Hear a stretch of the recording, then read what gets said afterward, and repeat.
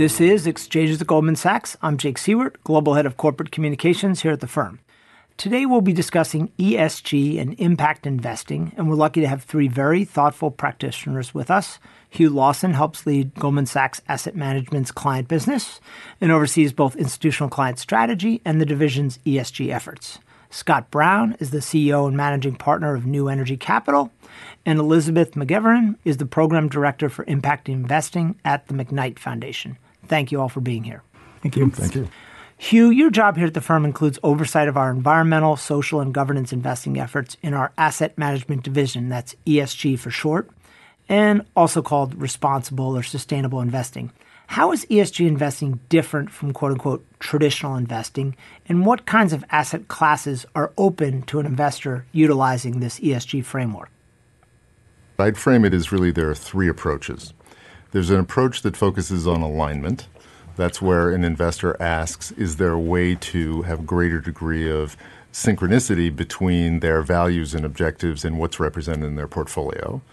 The second way is integration. That's where a lens around ESG issues is used to evaluate the forward prospects of usually a corporate issuer of debt or equity. It's a lens as a portfolio manager thinks about advantageous prospects for a company. And then the third dimension is impact.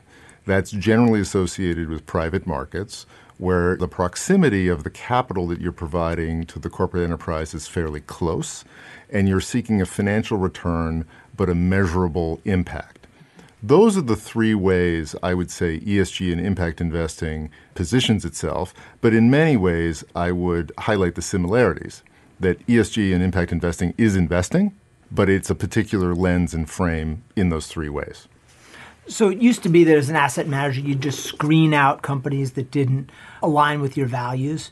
How's the methodology changed over the last decade or so? It's a good question, and I would say things have progressed dramatically. Alignment is the more modern version of screening in many ways.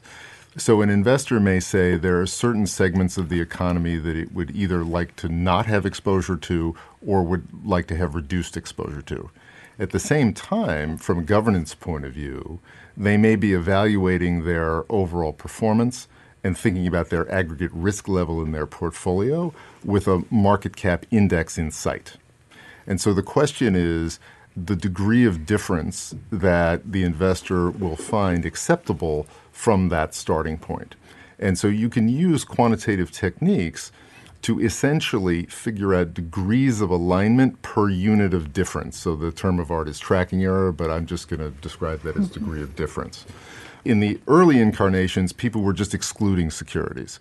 Here, what we're doing is we're using mathematical and quantitative techniques to think about the degree of difference that is both tolerable and desirable, and we can tailor that to the investor's preferences. So, Elizabeth, as the director of impact investing for the McKnight Foundation, you're responsible for the foundation's $200 million commitment to ESG investments. Walk us through some of the ways McKnight has focused that impact investing, and why did McKnight end up in this space? Well, the McKnight Foundation assets are from the first CEO of the 3M Corporation, William McKnight. And so I think the reason the foundation went in that direction is we have a history of being comfortable with innovation and trying things that may be unexplored. And so when the family of the foundation asked themselves, we give away 5% of our assets every year in the form of grants, but we're trying to address problems that are so complicated, like climate change or affordable housing, that are really very tied up with the economy. Is there a way that we can get more from our endowment?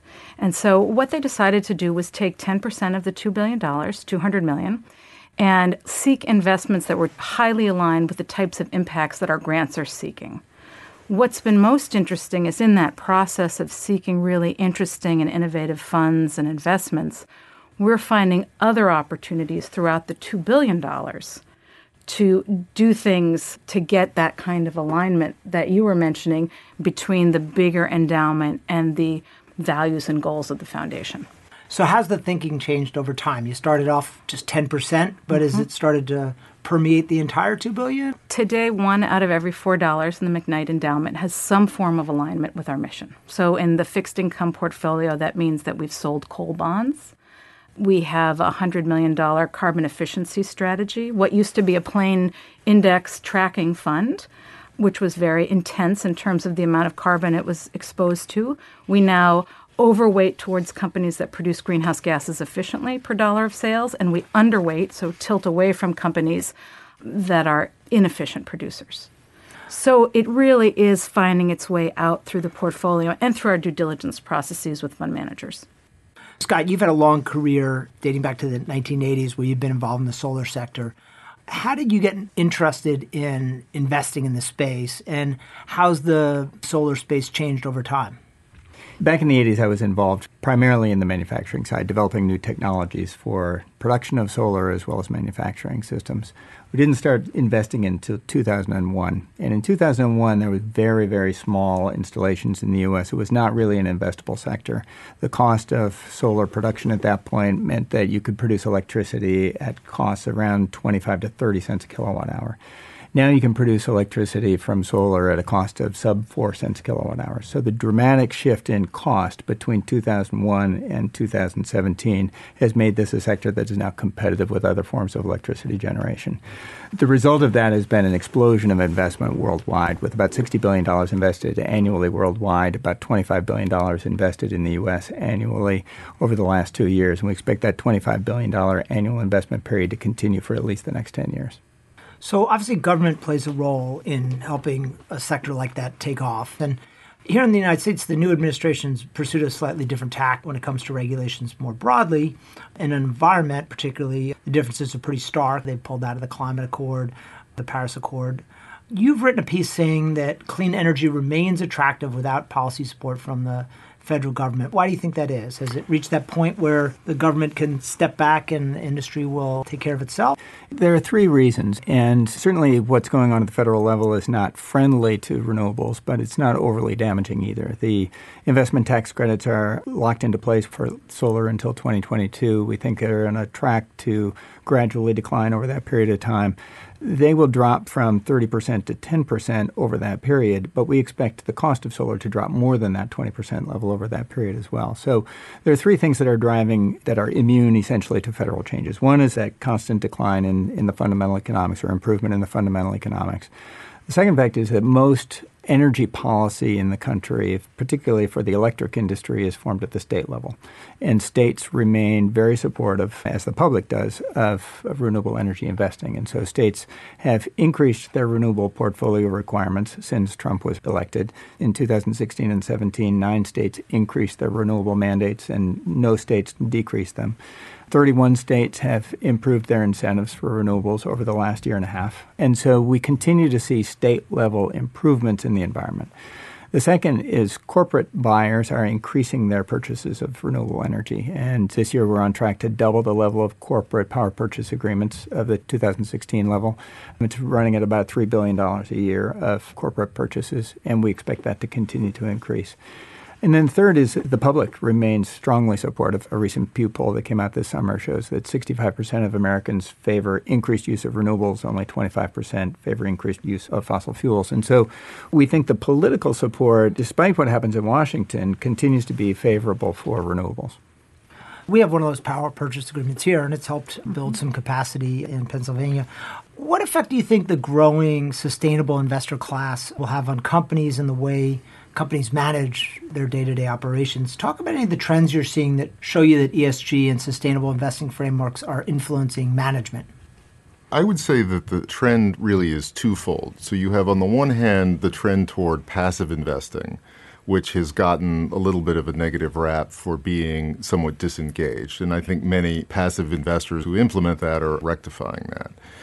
On the other hand, you have active managers who are increasingly using ESG metrics and performance as a way to understand the long-term planning of corporate managements. So it's a very interesting lens to talk about issues around supply chain, recruitment and retention, and labor force management, taking advantage of opportunities that the shifting mix of energy and avoiding the pitfalls if you don't do that.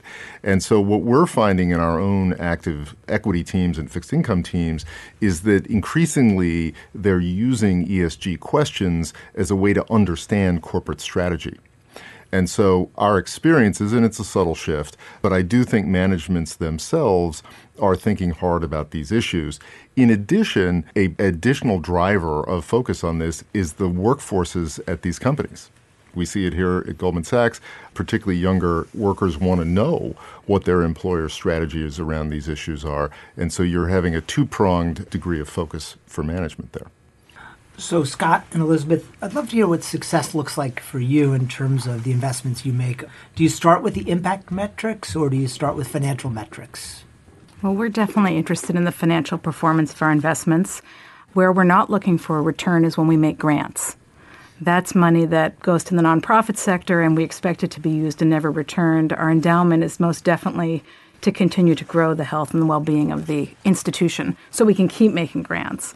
So we think that some of the themes that are out there in this space, like the renewable energy theme, like using water efficiently, there are so many different ways that we see these as indicators that this is a company that's managing to the future with a long-term point of view and a long-term vision.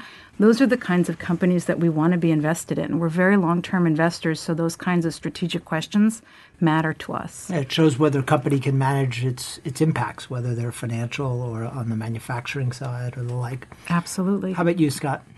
We're in the fortunate position, and we look at things a little bit differently from Elizabeth. We focus only on renewable energy investing. And so we assume that we are going to have a positive greenhouse gas offset impact in every investment that we do.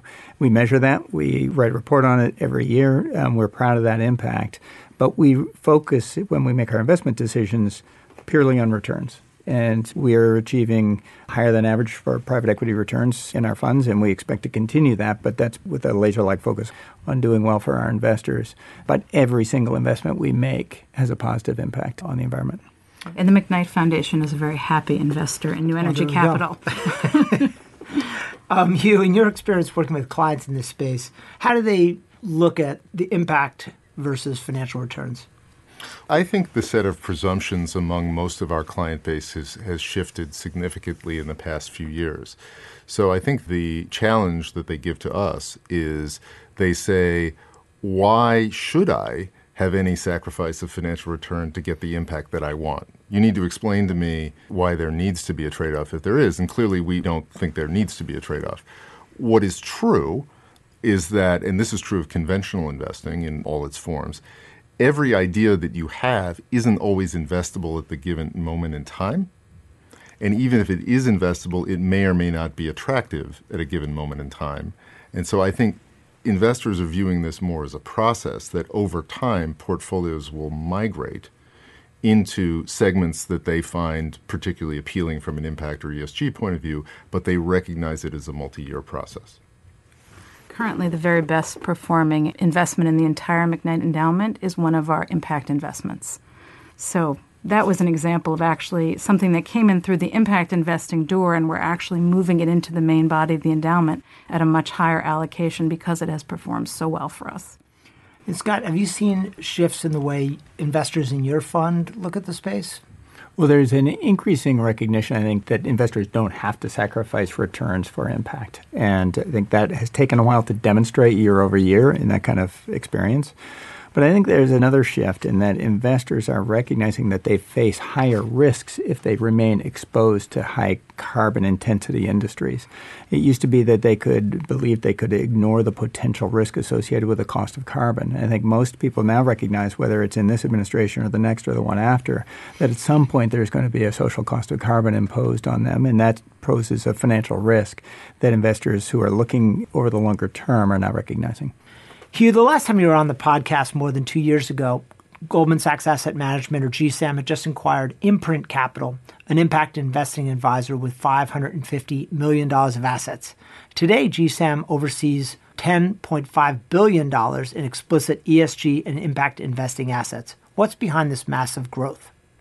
I think it's both an increase in interest in the space among institutions as well as wealthy individuals. But it also is our ability to implement. So we've made quite a bit of investment in being able to deliver rigorous ESG strategies in municipal bonds, investment-grade credit, equities, as well as private equity and private credit. on both a proprietary and open architecture basis. So we've seen interest and ability to do this across asset classes.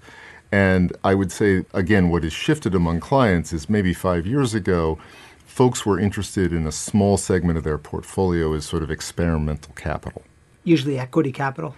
Usually equity capital, could be private equity capital, but Right. it was a small carve-out. Right. Now they're saying, is there a way to shift all of my asset classes to some degree in the direction that I want? And we now have broad implementation options across the spectrum, which I think accounts for the growth. So there's still a lot of debate around what impact investing means, and the industry seems caught up in nomenclature. How do you define it, Scott? We are focused purely on the environmental sector of impact investing, and we measure it through greenhouse gas offsets. We take a very deliberate approach and bring in outside consultants to help us develop that strategy and that accountability and publish a report every year. That's a very clear, measurable impact. But I think one of the things that we also try to do is to pioneer new investment strategies and find gaps in the market where we can unleash lower cost capital once we demonstrate that it's an investable sector. And I think our real impact in the market is to demonstrate those sectors where we can capture a higher return early in that space when the rest of the market does not recognize that most of the risk has been driven out of it. But after demonstrating that, bring in lower cost capital and really accelerate the development of that sector. And that's where I think we've had the most impact. Elizabeth, how about you? How do you think about it? You start off with a very clear impact investing mandate, but now all of a sudden you're finding impact investing throughout the portfolio. We're actually more interested in what kind of strategies can we use as an institutional investor to leverage our endowment. So to leverage the fact that we are in the marketplace in a variety of ways. So sometimes that means we're the owner of capital and we select managers or products that have very direct impact, like Scott's fund. But sometimes it means we're really attentive to how our fund managers are voting our proxies on our behalf because we are the owners of corporations. We're also really interested in how our service providers, so how Goldman Sachs and how others incorporate this strategy into their own business and their own approach. And then we have standing at the SEC, at the New York Stock Exchange as an investor, and there are a lot of places in which we may have something to say about how these social and environmental business risks are both measured and reported in these kinds of regulatory regimes. Yeah, Hugh, there's been a big effort, obviously, to try to standardize the kind of nomenclature in the space and to some extent the accounting in the space. How do you see that playing out over time? Well, I think there's much more to be done there. A couple of areas of research that are very interesting are, can we distill ESG factors in the academic sense of the term, meaning that the factor can identify, advantage, and have predictive power of outperformance or underperformance. And I would say there's a lot of quantitative work that we're doing with big data and artificial intelligence in our active equity businesses where we're seeing some very positive trends toward ESG factors as predictive. So I think that market will move. The standardization problem is as follows. The level of disclosure around these issues is uneven. The metrics are not prescribed. And one interesting question, and there's a number of initiatives to try to encourage sort of a bottoms-up standardization and greater degree of information. But one interesting question I have is, will big data and artificial intelligence circumvent that? Can you do it from a top-down point of view, where there's enough information in the public domain that you can have some predictive trends around industries or companies? And so I think that's a very exciting area of research, that maybe the bottoms-up will become less urgent, but we'll have to see. Yeah, particularly if it produces predictable and outperformance, yeah. Because, I mean, this effort's been around for a while. Ceres, going back a couple decades, has been trying to create some standardization by going company to company to company, but it's very hard without a cudgel from the regulator or the like. We're supportive of many of those efforts. We, in fact, for one of our largest institutional clients in the U.S., we use one of those organizations' data to build the portfolio. So I think it's encouraging that it's there, but there are some other efforts that I think with big data and artificial intelligence may be another avenue. Active managers obviously have a lot of options when it comes to screening their investments and focusing their investments in a certain space, whether it's solar or elsewhere. But passive investing is growing quickly, and how should we think about that space as it grows? How will impact investing manifest itself in the passive space? Well, I think there are a couple ways in we're already seeing it. There are passive and rules-based strategies that incorporate ESG factors into the portfolio construction. Those can be accessed by investors of all sizes. I would expect that there will be a trend toward more of that, and then there will ultimately be a shakeout. So you've seen a proliferation of these strategies that I think will continue. I think the most rigorous, well-thought-through ones will survive, and others will fade away. But there will be plenty of choice for investors. Secondly, active management is also an exciting area. I think increasingly active managers, even though they may be trying to outperform a conventional benchmark, are using ESG as a lens to think about competitive advantage as well as risk of their corporates. And I would say going forward, we'll see more of that. What I would also say that's very important, though, is you still need to think about portfolio construction. So you've got the pieces. You have your U.S. equity piece, your international equity piece, your fixed income piece, and so forth. ESG is important in all of that, but portfolio construction of how the pieces work together remains important. So what's very key here is that ESG and impact is a method, but conventional portfolio strategies are still applicable. As industry veterans, as people who've lived and breathed the space for a while, where does the sector go? Where does this go from here? Scott? We're just at the beginning of inflection points that are driven by multiple factors. One is we're just about to achieve cost parity on an unsubsidized basis for solar in the U.S., and that is going to unleash a whole new wave of restructuring in the utility industry. We're developing storage technologies rapidly, and that's essential for expanding solar to be able to take advantage of other non-solar times of day. The electrification of the transport industry is going to shift massively the dynamics of electricity distribution and consumption in the U.S. I think the public is finally recognizing that the risks of ignoring climate change from an economic point of view are real, and that's going to continue to drive economic focus on the risks of climate change. And all four of those factors are interlaced, but having a dramatic impact on investment opportunities, which will continue over the next 20 years. So, Elizabeth, how do you see the shape of how endowments invest, how foundations invest, universities invest, shifting as the trends that Scott described take hold? Right. Well, one of the inflection points that I'd add having to do with institutional assets is we are about to experience a massive wave of retirement from investment committees at foundations and endowments across the country. Our government and civil service is also experiencing that as we transition from the baby boomers. And presumably the new people will be younger? Presumably, we have Gen Xers and millennials in the wings. And it's not to say that at the McKnight Foundation, some of our baby boomer board members are some of our toughest skeptics, but also some of our greatest supporters. But the decision makers around endowments and foundations are changing as a matter of demographics, and we may find that that really does have some unexpected impacts and open some really interesting doors to think differently about money. Hugh, do you have any thoughts on how the sector might look differently? Or will it be the sector? I would say that for active management, active strategies, my prediction is that ESG and impact assessment will be central to all active strategies. The degree to which ESG factors may be weighted in making security selection decisions will vary, but the questions will be asked because ultimately it's a source of advantage and it's a source of risk, and active managers should understand it. Well, that's a great place to end. Hugh, Scott, Elizabeth, thank you very much for joining us. Thank you, Jake. Thanks very much. And thanks for listening to this episode of Exchanges at Goldman Sachs. We hope you join us again next time.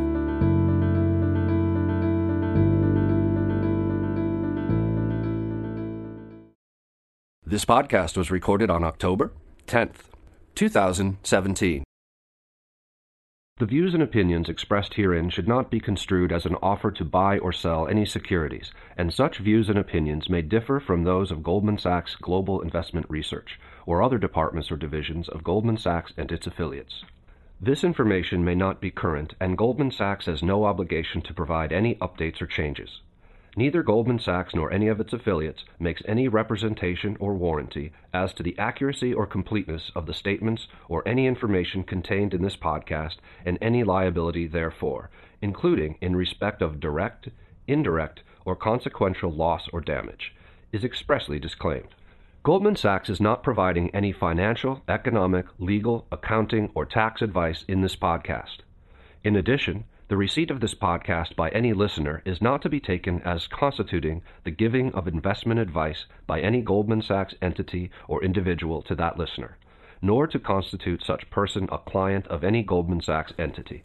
No part of this podcast may, without GSAM's prior written consent, be reproduced, redistributed, published, copied, or duplicated in any form by any means.